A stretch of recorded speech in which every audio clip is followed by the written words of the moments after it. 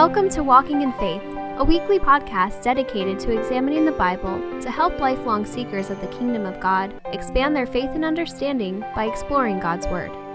Now let's join Pastor Rob Harrington as he shares this week's message. Take your Bibles, if you would, and turn to Luke chapter 10, verse 25, as we talk about the perfect summary. You know, I always have a hard time coming up with an opening, some way to lure you in. And so I had asked the question, what are the different ways that we try to justify ourselves?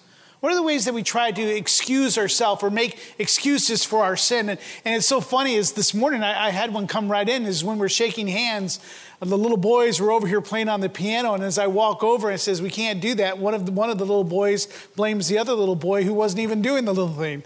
And I have to say that I was related to the one who was doing the little thing. And so real quickly, they learn how to justify the excuse or to blame it. I mean, we see that in Adam and Eve, right? As soon as they sin, God says, why have you sinned? And then Adam points to his wife. It's the woman you gave me. And Eve, though, no, it's the serpent that you brought that was in here. And so we do that. Or we result to hair splitting. Have you ever find someone that's like that? You know, someone does that. They know the loopholes. They know how to split the hairs. You know, you need to do this or you can't do that. And we're going to split that as fine as we can and justify maybe why they failed or they sinned or whatever it might be the case. We're going to look at an instance of that this morning as we look at the perfect summary of Luke chapter 10. Last week, Jesus finished his debrief with the 72 missionaries by declaring his joy for the gracious will of the Father and revealing his salvation to and through the 72. And this truth is to bring us joy as well as we endeavor to labor in a harvest that is ready. We recognize that we need to have the same joy as Jesus as we reveal or as we rejoice in God's gracious will to impart his grace to others. In today's passage, Jesus is interrupted by a lawyer who asks a very important question, a question that everyone should be asking. And as always, Jesus answers in a roundabout way by telling him a parable. So in Luke chapter 10, verse 25, the first verse is here on the monitor. I encourage you, again, always bring your Bibles. If you need one, let me know. I'd love to give you a Bible that you can take with you. And here we read, Luke writes, and behold, a lawyer stood up and put him to the test, saying, Teacher, what shall I do to inherit eternal life? Father, what a great question. And I pray that we would be able to answer that this morning in a way that's biblical and truthful. Father, I pray that as we study this series, that as we continue in this series, Lord, that you continue to give us a confidence that Jesus Christ is Lord. And that these things are written that we may know that we have eternal life.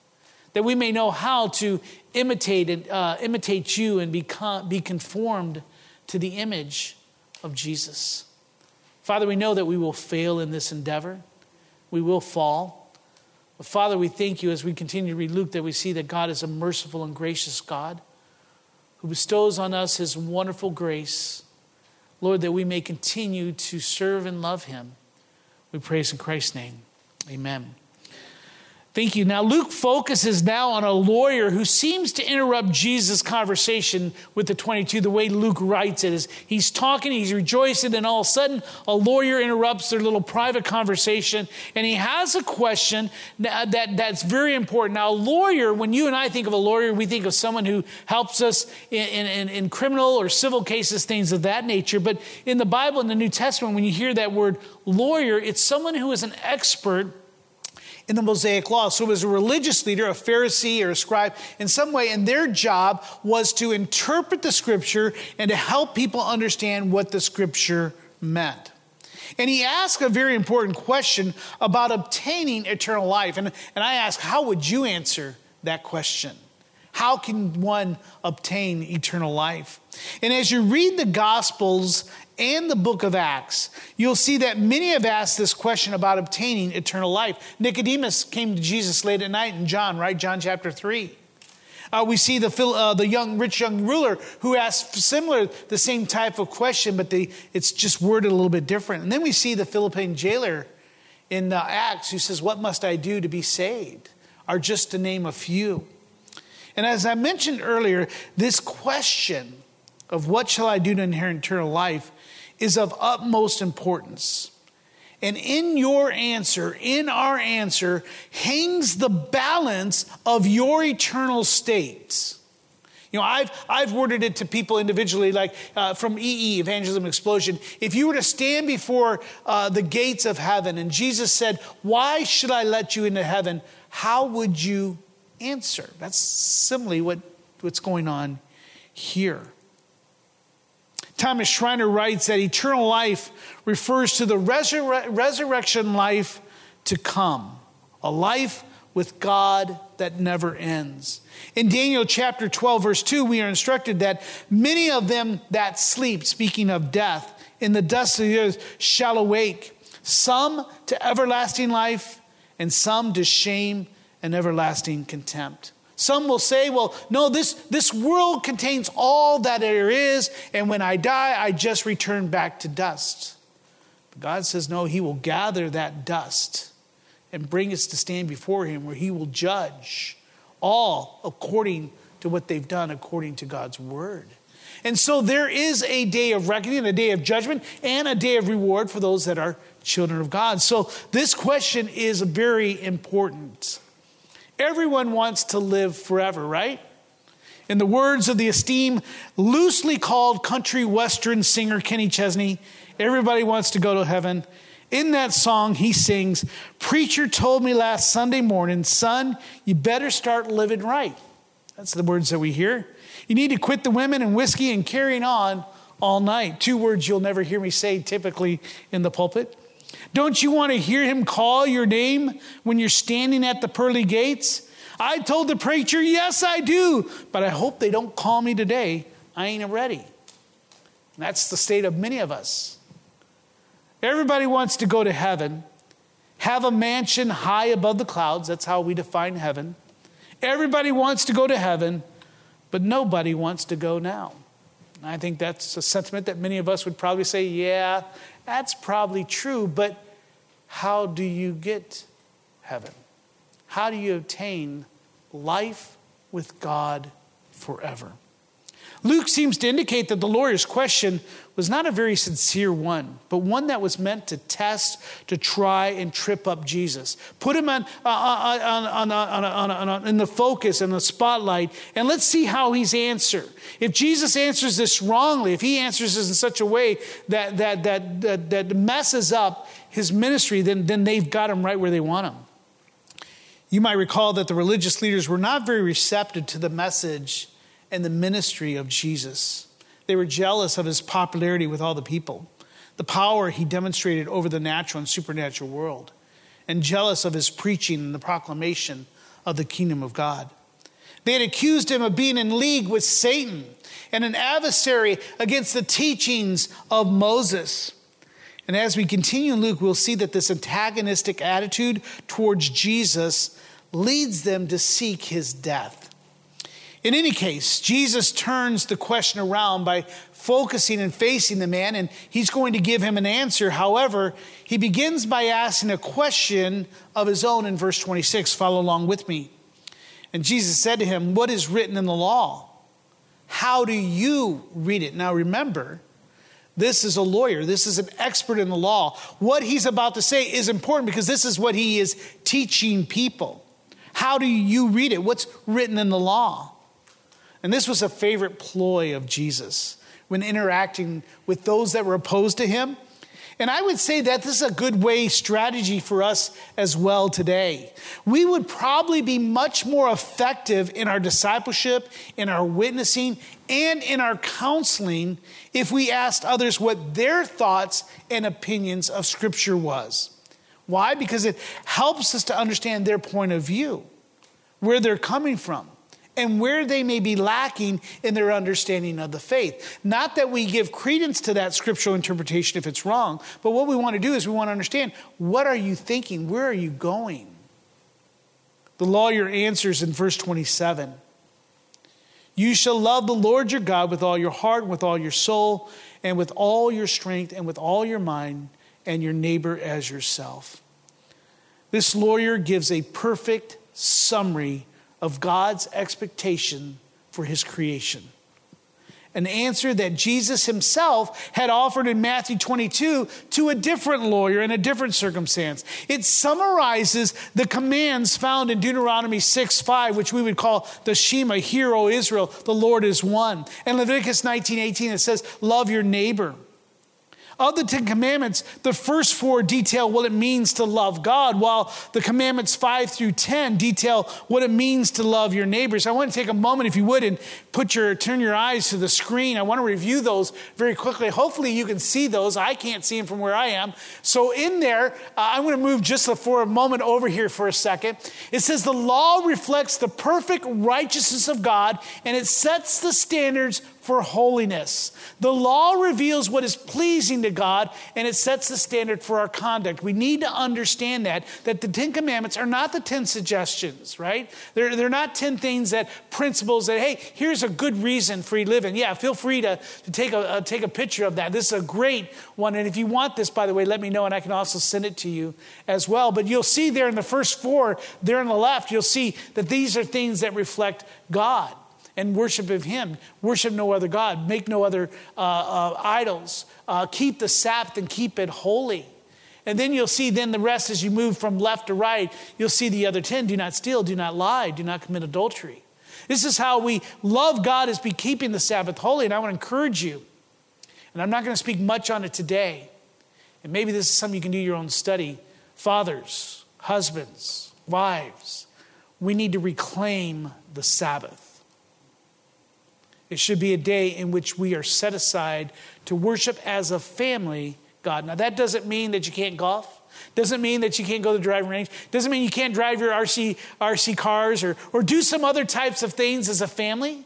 But do them in such a way in which you're together and you're worshiping God. That day of rest is so important. We were made for the day of rest. That's what the Bible says. It was made for man, so that he may look to God and worship him. And so then as you go to the next 5, then you'll see the ways in which we are to love one another, how we are to relate to each other. This is God's perfect standard. This is a great summary of those 10 is found in love the Lord your God and your neighbor as yourself. You and I know them as the great commandment and the second commandment. Jesus, that's what we find in Matthew chapter 22. But as we go on in verse 28, let's move to verse 28. Jesus replies back to the lawyer who gave a perfect summary. He says, you have answered correctly. Do this and you will live. So do those 10 commandments and you'll live forever. However, what do you and I know about these 10 commandments? That if you and I fail in one, we have failed in all.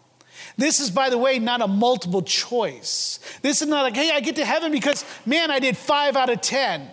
Or, hey, I'm a baseball player, so I did 3 out of 10. I'm batting 300. I'm an all-star with several $1 million worth of contract. No, it's not that. It's not horseshoes either.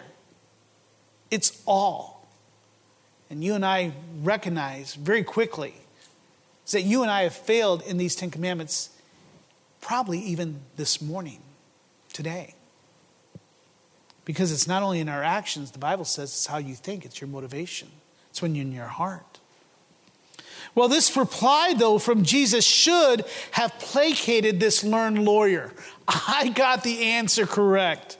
It may not have, because he was really wanting Jesus to blow it here, but Jesus says, no, you've answered correctly. Do these things. You will live. Boy, now that's something I'd love to hear from Jesus himself. You know, if Jesus was here, I'd say, am I going to heaven? Yeah, you are. You know, that would be great, right? For many of us sometimes who struggle with doubt our salvation. Am I truly one who's going to inherit life? Well, this guy is getting it straight from Jesus. Not that he's going to heaven, but do this and you will live. His answer was correct and assured him that he was heading in the right direction. Do this and you will live. In this lawyer's answer, we find the answer to the dilemma of how you and I can obtain eternal life. However, it seems that something else is going on in this lawyer's mind. The wheels are clicking. The gears are going. Remember, this lawyer was an expert in the law of Moses. He knew it frontwards and backwards. He was aware of every jot and tittle. He was astute in finding loopholes for those in favor and inventing interpretations that laid heavy burdens upon those that were in disfavor. I guess we could say that they had much in common with the descriptions of lawyers today. Luke tells us in verse 29 as we continue in Luke 10, but he, speaking of the lawyer, desiring to justify himself. Here's now where we see something is going on in his mind.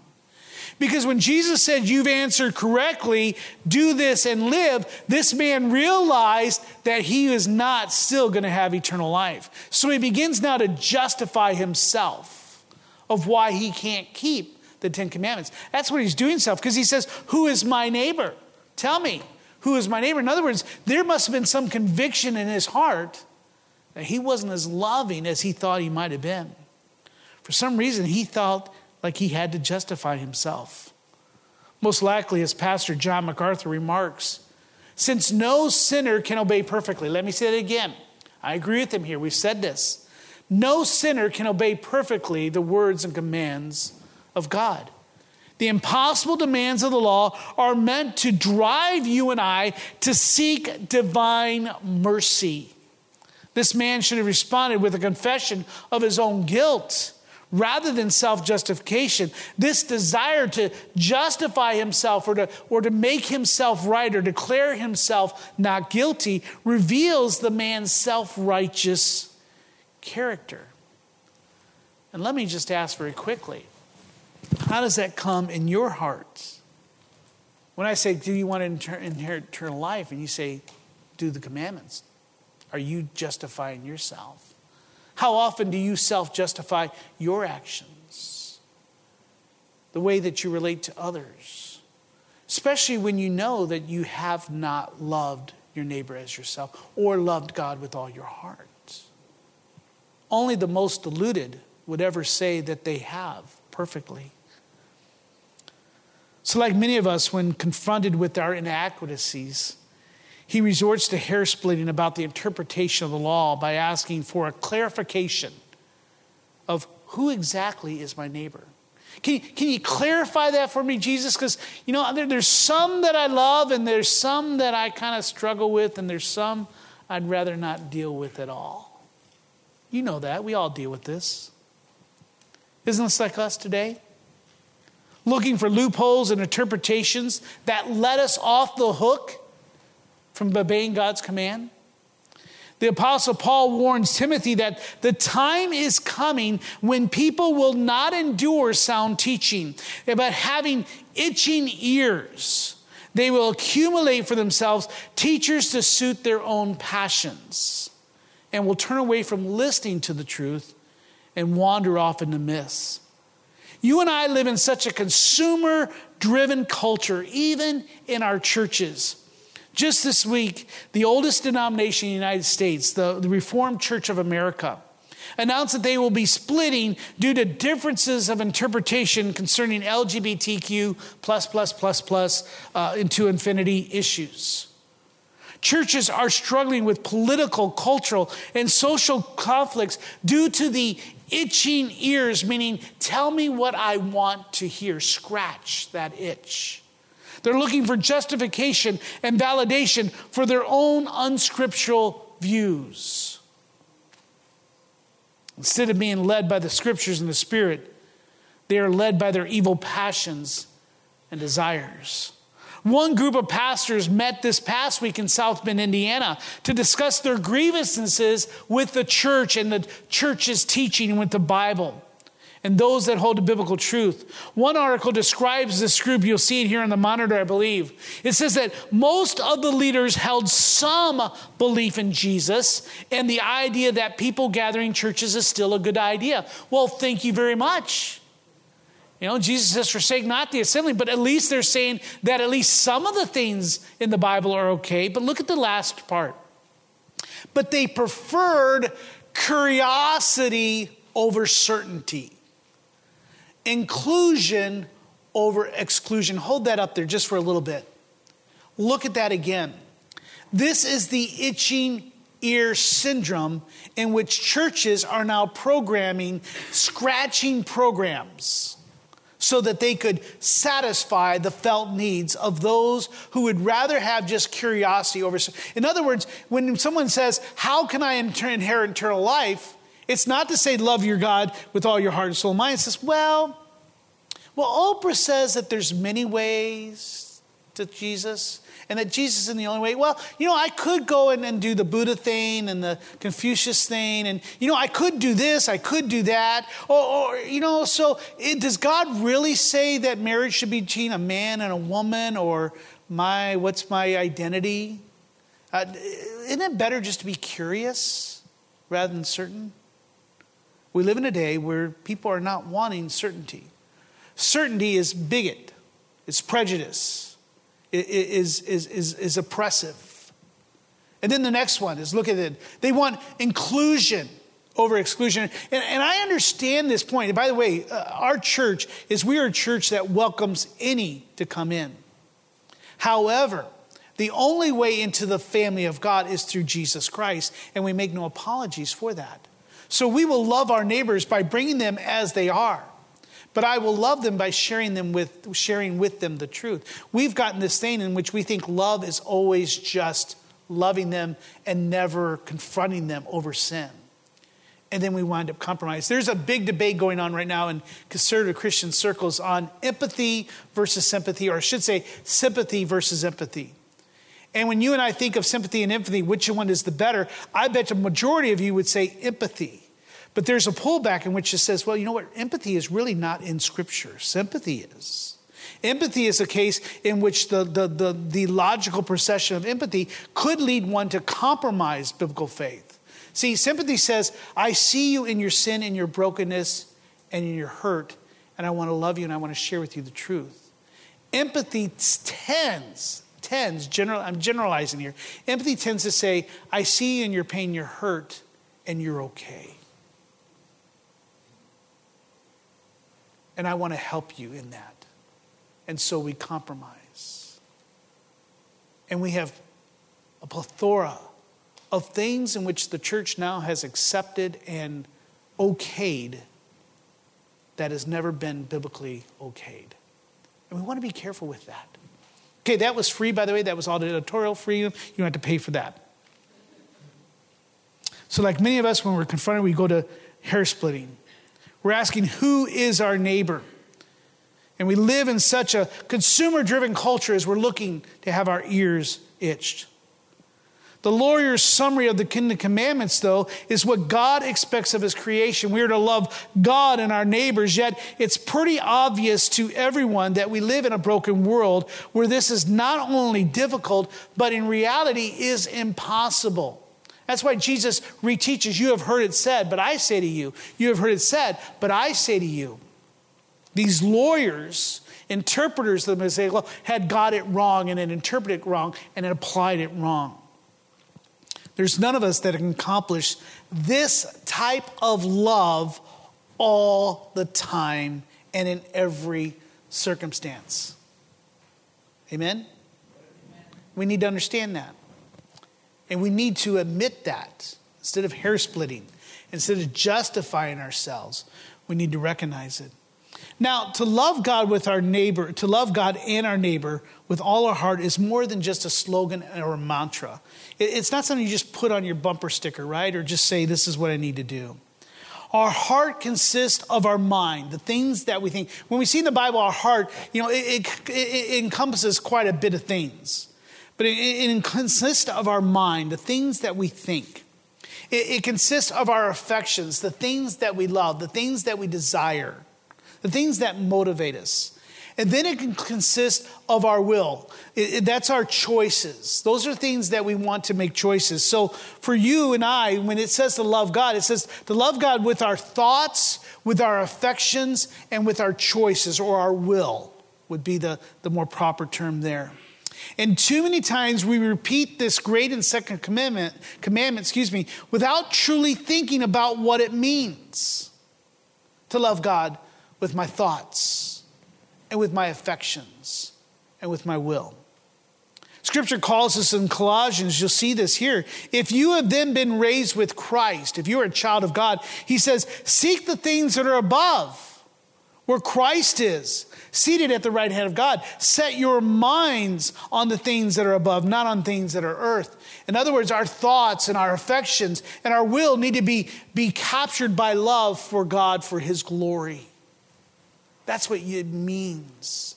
That's very difficult to do because our thoughts, our affections, and our will are depraved. Not as depraved in which we are as bad as we could be, thanks to God's restraining spirit, but that it's depraved in which sin is in there and has corrupted the way we think, the way that we desire, and the way that we choose. So in some ways, this lawyer knew that he did not measure up to the law of God, and he's looking for ways to justify himself. Now, Jesus doesn't answer him directly, but he uses a parable, as Jesus does, to teach him the answer to his second question of who is my neighbor. You recall that a parable is an earthly story with a heavenly meaning. They are meant to bring the hearer to conviction, not to compromise or to confirm what he's thinking and believing, but to bring them to conviction. It calls them to respond to the moving of the Spirit. In verse 30, Jesus replies to this question, who is my neighbor, by stating that a man was going down from Jerusalem to Jericho, and he fell among the robbers who stripped him and beat him and departed, leaving him half dead. Now, Landon had read this part earlier in our scripture reading. And again, I have to say it's a famous, familiar, and favorite story known as the Good Samaritan. Pastor John MacArthur notes that the scripture Good Samaritan has now become a very common idiom or saying that all of us understand and know what it means to be a Good Samaritan. There is even a Good Samaritan law for those who might see someone who is like in an accident on the side of the road, and you go and you help them. And maybe your help causes more harm. There's a Good Samaritan law to protect you. But it's become a common idiom for lavish and sacrificial kindness. The setup is pretty simple. As Jesus relates a journey that almost every Jew would have taken at least once in his lifetime.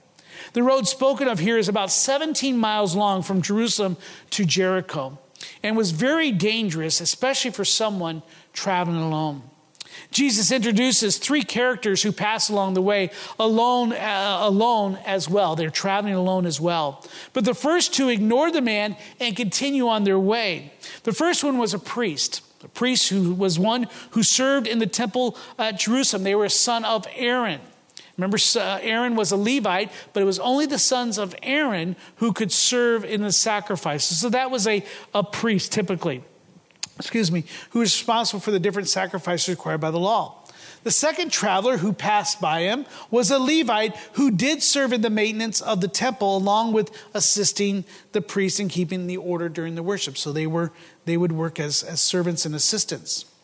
And typically in reading this parable, you and I would think that these two religious men would at least stop and check on the man. That's the expectation from those that are listening to Jesus teach us. However, they avoid the man, maybe worried about being attacked themselves, whatever way. What is striking here that these two men should have been expected to check on him. Why?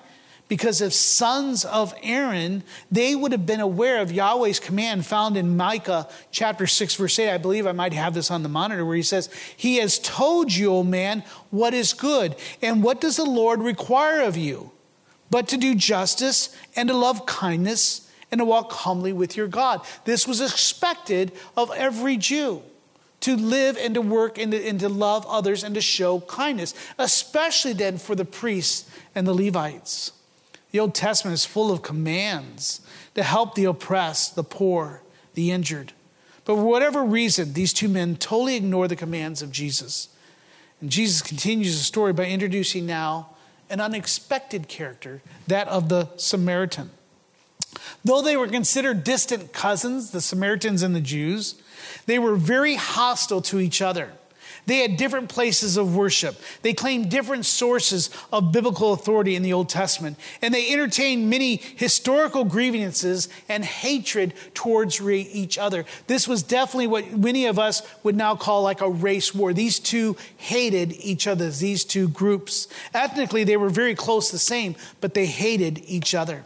To the Jews listening to Jesus, this would have been the black hat that's entering into stage right. This is the villain. This is the big bad wolf that's entering the story. They would expect that the Good Samaritan is only entering the story, and when he sees the Jew that's injured, he's either going to take advantage by killing him or taking more of his stuff. This is the expectation for those that are listening to Jesus' words. But to their amazement, Jesus continues his parable by stating that instead of taking advantage of the man, ignoring his plight, or avoiding him, the Samaritan sees the man. Now, this is very interesting. Go back to Exodus where you see this. You don't have to go back to Exodus, but if you were to go back to Exodus when we studied that, when the Hebrew children cried out for deliverance, you might hear these phrases again. The Good Samaritan sees the man.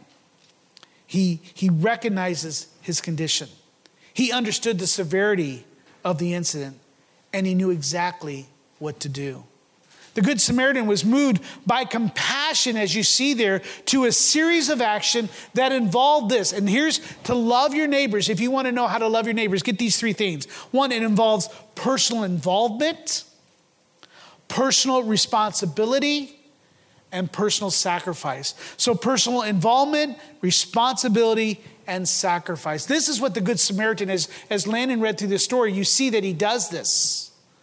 The response and the action of the Good Samaritan included binding up his wounds, administering oil, which was used for healing. It's kind of like like a healing balm, and also wine. You could use that as an anesthetic, and also as a way to help them just to drink and maybe to take the pain away. He puts him on his own animal while he continues to walk. He brought him to shelter and finds a place for him. But not only that, he took care of him. And if that was not enough, he then gave the innkeeper 2 days' worth of wages and told him to continue to care and to charge anything else to his account with a promise to repay the debt. Now, the question I may sometimes have to ask is why in this world would this Samaritan even be on the road from Jerusalem to Jericho? Usually each of them would go a long way around, but for some reason the Samaritan is in that area. Not germane to the story. Not even sure if it's a true story, but in it we see this parable. Remember, this was a man that the Samaritan did not know. This was a man who, if he was conscious, would have avoided the Samaritan at all cost and probably would not have returned the favor at all.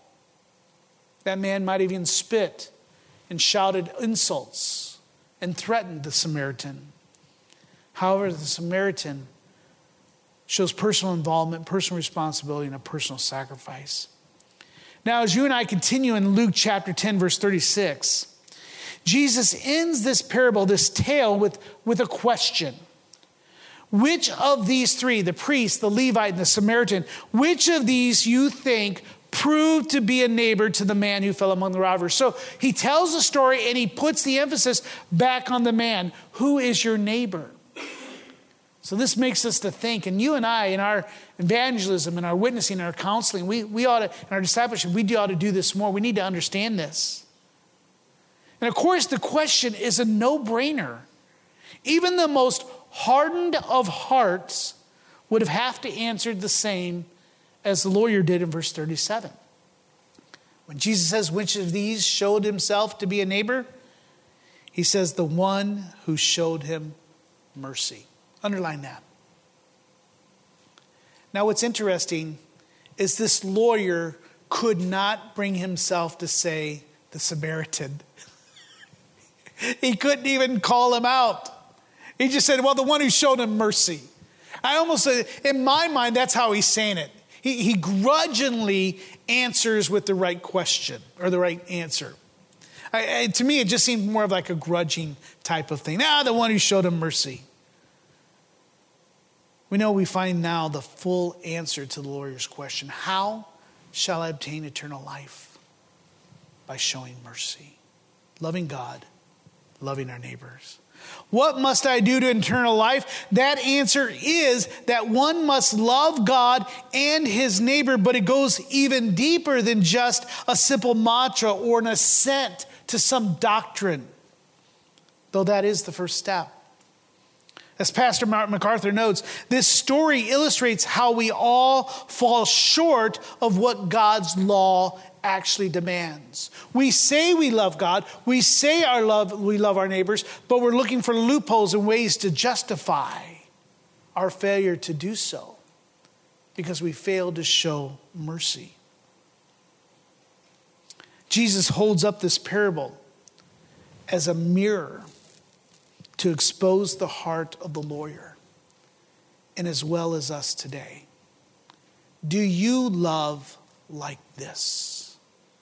Do you show kindness to others like this? I think it's important when we live in a day where we are being divided into oppressed and oppressors, when we're being divided into different ethnic groups that are being battled, where it's class wars and all sorts of things.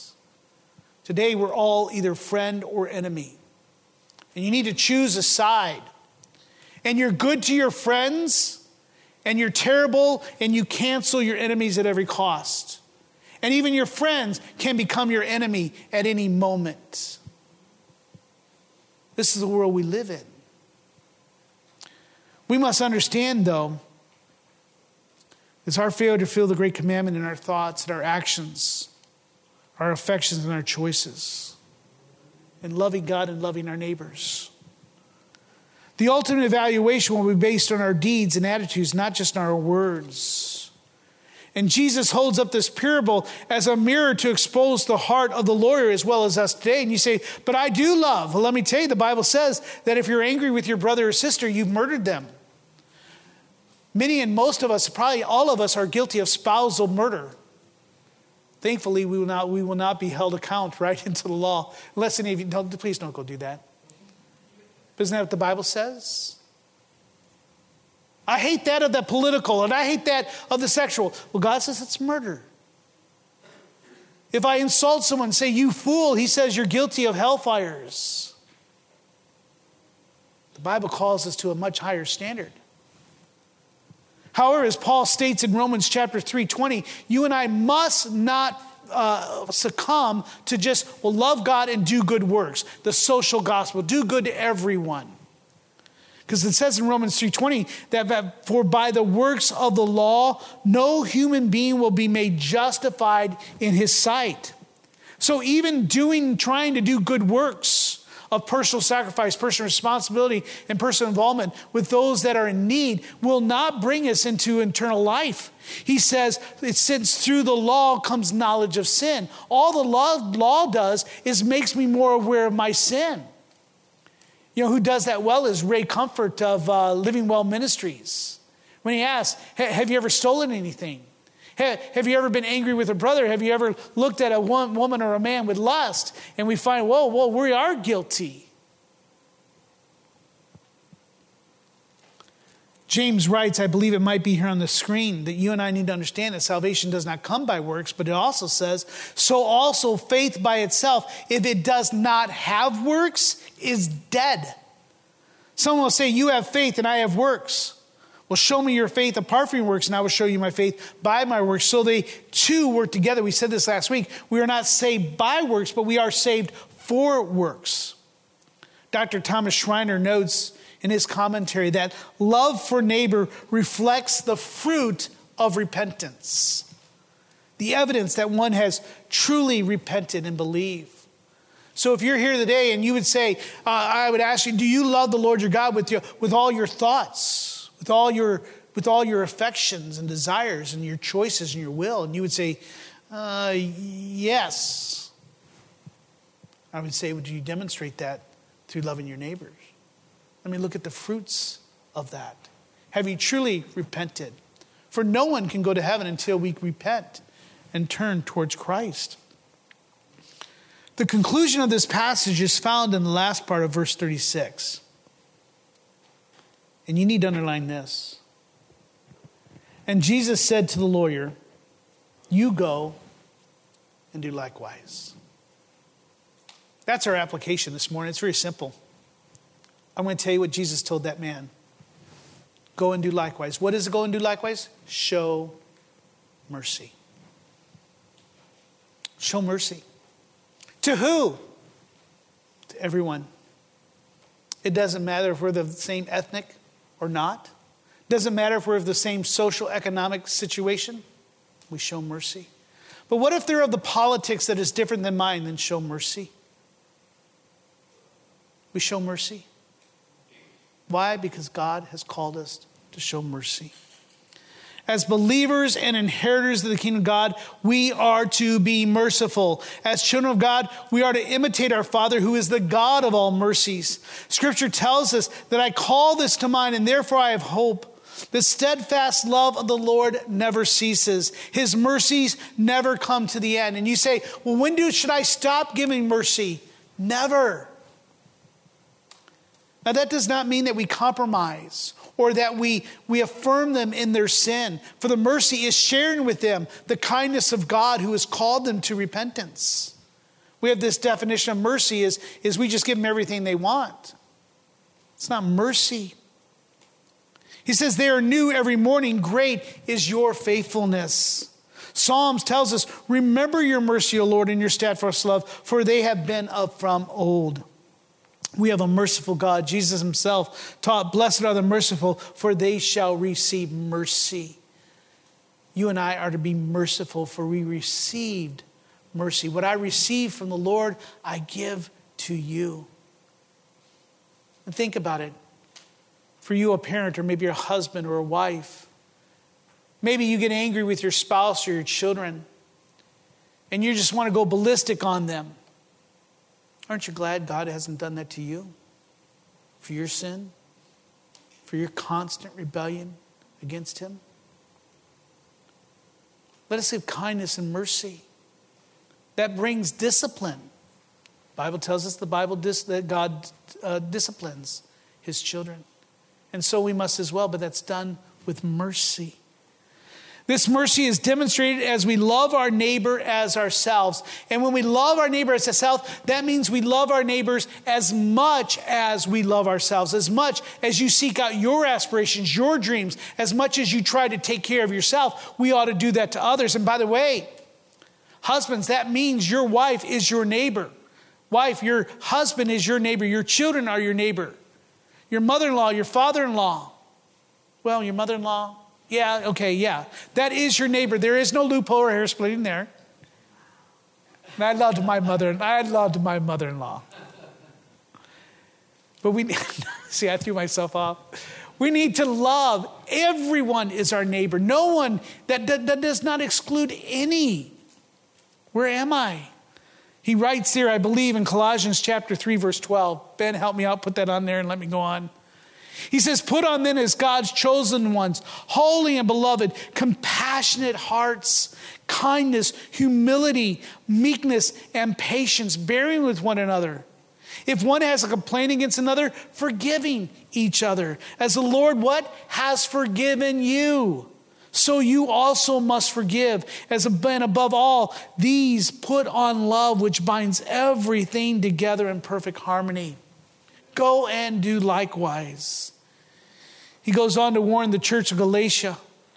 For the whole law is fulfilled in one word, you shall love your neighbor as yourself. But if you bite and devour one another, watch out that you are not consumed by one another. And please forgive my words here, but I believe many Christians, sometimes we have become spiritual cannibals in which we're biting and devouring each other.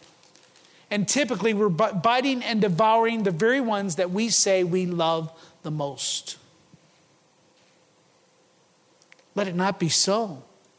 So for us today, we need to model the same, listen to this, and you may want to just mark this and circle this on your note or put it on the side of your Bible in Luke chapter 10. You and I need to model this, the same remarkable generosity. That's what you're seeing there with the personal responsibility, the personal involvement, personal side. Remarkable generosity towards others as the Good Samaritan. Jesus taught his disciples in Matthew chapter 5. I believe it's here on the screen. Look at this. This is important. You have heard that it was said, you shall love your neighbor and hate your enemy. But I say to you, here's a reinterpretation, a proper, correct interpretation. Love your enemies and pray for those who persecute you. That's what it means to love others. So that you may be sons of your Father who is in heaven. That you and I may have life eternal with him forever. You therefore must be perfect as your heavenly Father in heaven is perfect. So who in your life do you need to show remarkable generosity to today? Who is it do you need to show remarkable generosity through forgiveness, a releasing of bitterness, of confession, of offering grace, of serving and showing honor? Let us commit this morning to showing mercy to those in need. Just as God the Father showed us great mercy in reconciling us back to himself through the obedience of Christ.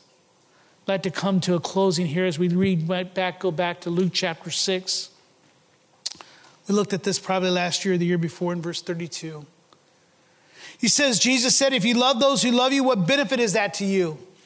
For even sinners love those who love them. We understand that. And if you do good to those who do good, what benefit is that to you? For even sinners do the same. And if you lend to those whom you expect to receive, what credit is that to you? Even sinful sinners lead to sinners to get it back the same amount. But verse 35, but love your enemies and do good and lend, expecting nothing in return. Your reward will be great, and you will be sons of the Most High God. For he is kind to the ungrateful and the evil. Be merciful even as your Father is merciful. You see, there you and I also have the gospel. For we cannot be perfect as the Father is perfect. For we will fail, and when we fail, and we will fail to love God and our neighbor, we will fail to demonstrate remarkable generosity. There are times we will not get personally involved or show personal responsibility or sacrifice for another. We know that when we do fail in that we have a Father who is merciful and forgives those that fail to do so when we confess our sins. As John writes in his first letter, if we confess our sins, he is faithful and just to forgive us our sins and to cleanse us from all unrighteousness. To God be the glory. Go and do likewise. With every head bowed and every head closed as Randy makes his way up, and also the worship team. In closing, his mercy is more. I pray that song will have more meaning.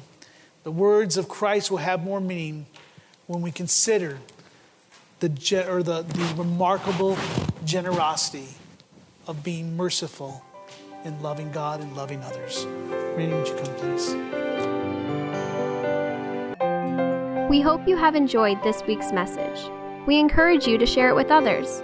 If you have any questions or comments, please email us at info@orangevilla.org. Be sure and join us for next week's message by subscribing to this podcast. To learn more about our ministry, submit prayer requests, or to find ways you can help share the gospel, visit us online at orangevilla.org.